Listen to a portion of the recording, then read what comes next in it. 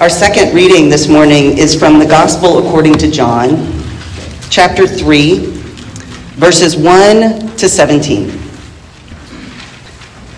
Now there was a Pharisee named Nicodemus, a leader of the Jews. He came to Jesus by night and said to him, "Rabbi, we know that you are a teacher who has come from God. For no one can do these signs that you do apart from the presence of God." Jesus answered him, "Very truly I tell you, no one can see the kingdom of God without being born from above." Nicodemus said to him, "How can anyone be born after having grown old? Can one enter a second time into the mother's womb and be born?"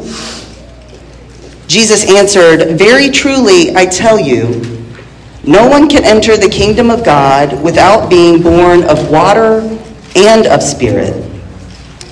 What is born of the flesh is flesh, and what is born of the spirit is spirit.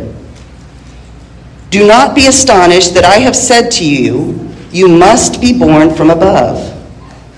The wind blows where it chooses, and you hear the sound of it, but you do not know where it comes from or where it goes.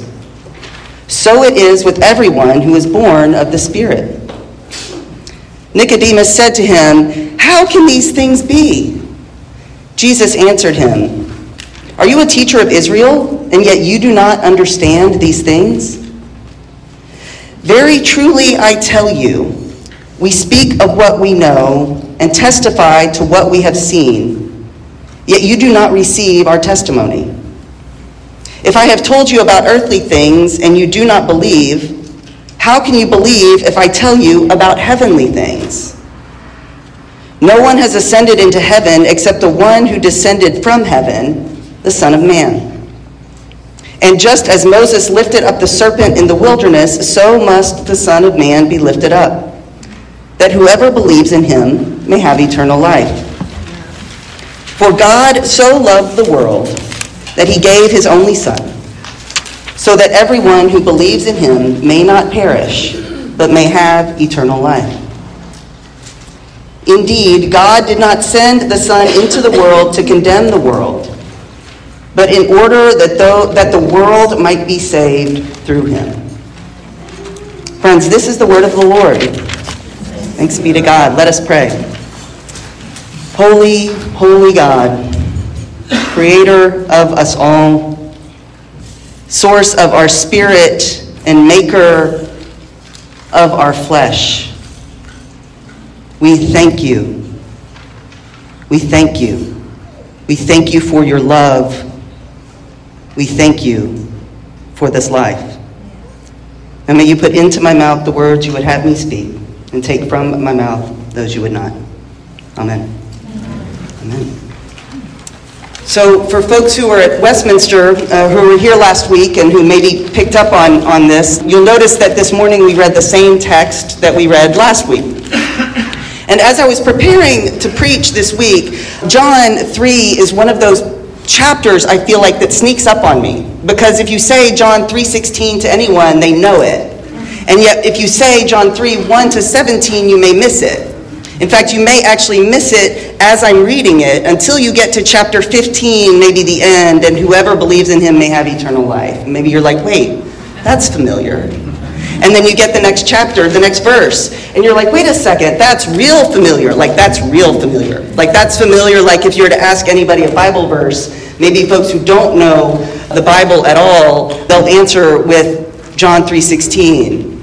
It's maybe, I would say, one of the key texts, if not the key text, for us as Christians, or those who are seeking to follow and understand Jesus and what he meant and what he means today. And so as I was preparing this week, I was thinking about this text from last week and how we read this text as this is the first sin. And then we read so often John 3:16 is like, oh, this is where it's fixed. You have this sort of nice companion with these two texts. And so I thought, what a beautiful opportunity to really be able to sit with this, because I think there's a little more to it. I think there's maybe something to that. And yet what was interesting to me as I was reading Genesis, text from Genesis, and as I was reading again today, are two things that stand out. One is that the word sin is never mentioned. The word sin is never mentioned in the Genesis story. It's not mentioned. It's not mentioned in John either, nor is Jesus' death. The cross is not mentioned in this first part of John. Now, throughout John, Jesus actually talks about his death a lot. He says, this is coming. Of all of the Gospels, John is its own kind of thing. And throughout John, one of the things that's interesting is that Jesus from the get-go says, it's not my time. And a lot of times when he's alluding to that, he's actually talking about what is going to happen on the cross as a way of getting to resurrection. We talk about Lent. Yes, it does go through Easter, but Lent is not, or it does go through Good Friday, but Lent is not about Good Friday. It is about Easter. It is about Easter. And so when I take these texts, this one from Genesis and this one from John, and I realize, as I talked about last week at Westminster, this Genesis text, as much as we want to say it's this really browbeating, this is when everything went wrong, a lot of the reading and understanding of this text, and the way that I think we're being invited to understand this text, is to really look at, these are folks who are trying, this story is about people who are trying to make sense of why it is that we suffer, why things are painful. And the Hebraic way of reading this, Jewish way of reading this text, is that this is sort of what it is to be alive, right? When you're aware of your own mortality, when you're aware of these things, when you get caught up in this knowledge, this understanding, this recognition that we are born, that things are painful and difficult, and that our bodies die. It's what happens when we get caught up in that kind of thinking that we tend to go down this real scarcity mindset. When we get caught into this reality that these bodies are finite. And that's what I love about reading this text from John, because as I read this text from the beginning of the chapter, and I read in and I then get to 3:16, which is all from Jesus. So this is all a long quote from Jesus. Jesus is talking about, he is sharing this story. And so as I read 3:1-16, I found myself sort of trying to figure out, what is this actually about? What is Jesus actually saying? Because I do believe that the keynote or the point of the text is 3:16. That God had so much love for the world that God gave God's Son. Doesn't say gave God's Son to death. That's important. That's important to note. That's important. But before that, what I kept getting tossed around about is, what is Jesus talking about being born of the Spirit and born of the body? When he talks about being born of water and born of flesh, it's important to note that I think those things are parallel. He said, we're mostly water. We're mostly water. When we talk flesh, we're water. So you have flesh and spirit. Flesh and spirit. You have water, which is part of us here. Part of us here. So as I read these stories together, and even if you go back to the Genesis story, shortly after, what happens when Adam and Eve have to leave the Garden of Eden, they go, there's not the word punishment that comes up. The punishment doesn't come up. The word is not Adam and Eve. In fact, God sews clothing for Adam and Eve before sending them on their way. They cover themselves with fig leaves here, and just in a couple of minutes, God is like, you got to go, because you know stuff you're not supposed to know. So you got to go. I'm going to prepare you as best I can. I'm going to sew clothing for you. I'm going to send you on your way. I'm going to tell you that it's painful. It's difficult, but I'm going to also tell you that it doesn't have to be. I'm going to tell you that it doesn't have to be.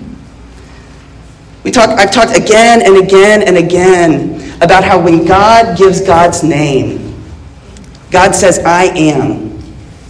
If you want to know me, know I am. What does that mean? It means I am present in being. I am here in your being.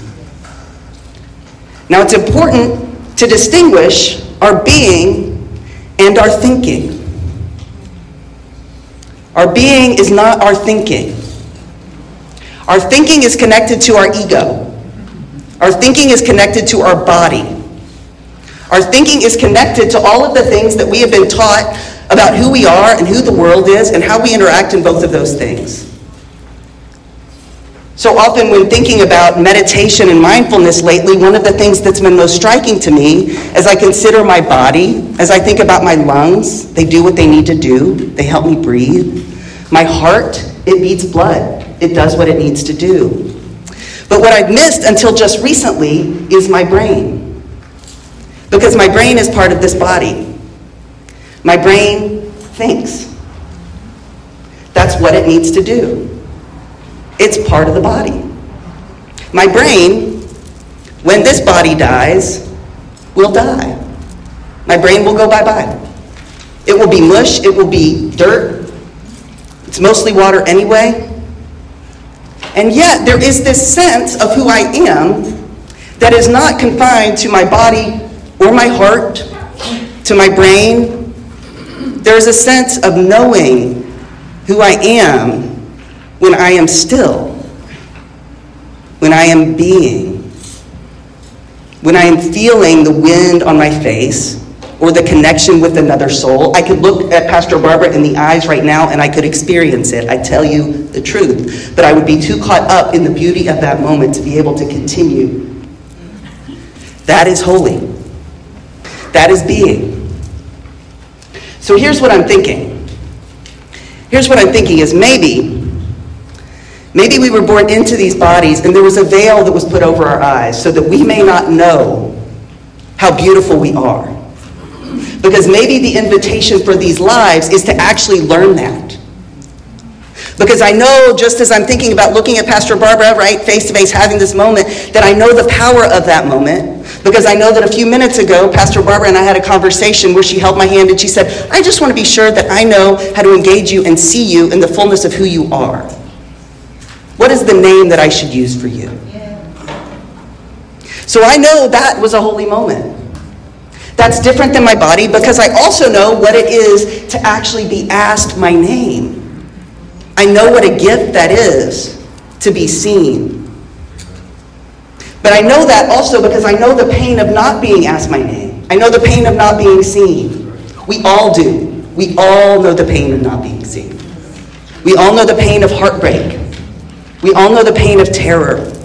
We all know the pain of fear, isolation.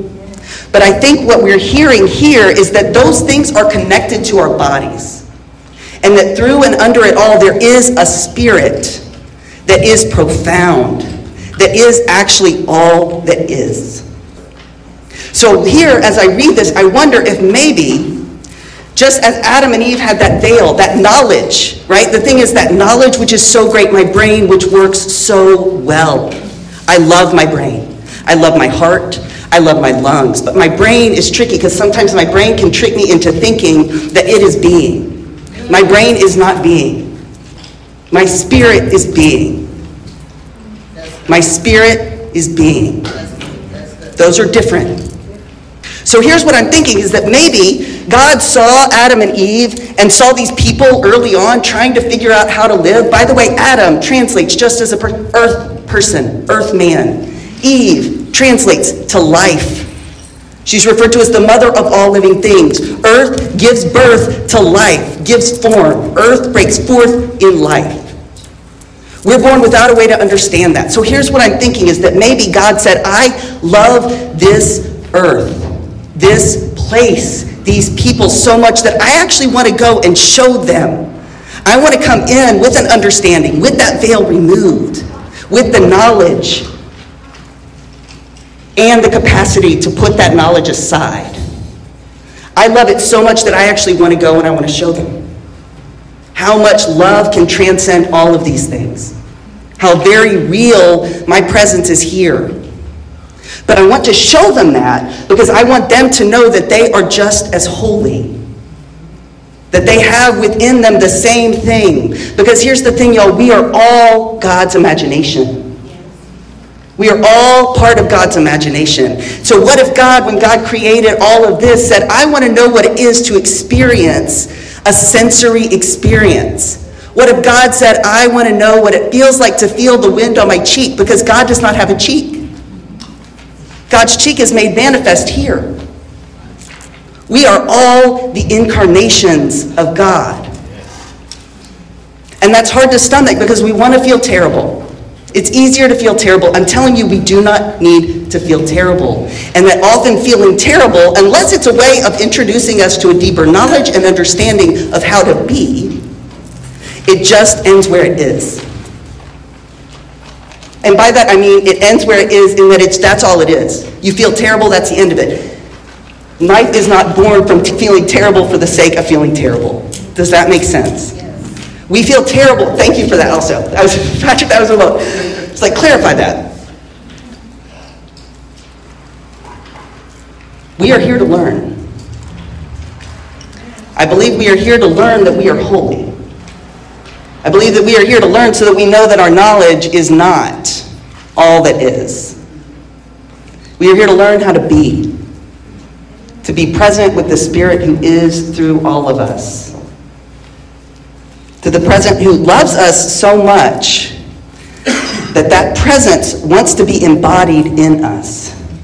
Not just in us, but in the trees, in the flowers, in the sun, in the moon, in the breeze. There is no way you can be away from God.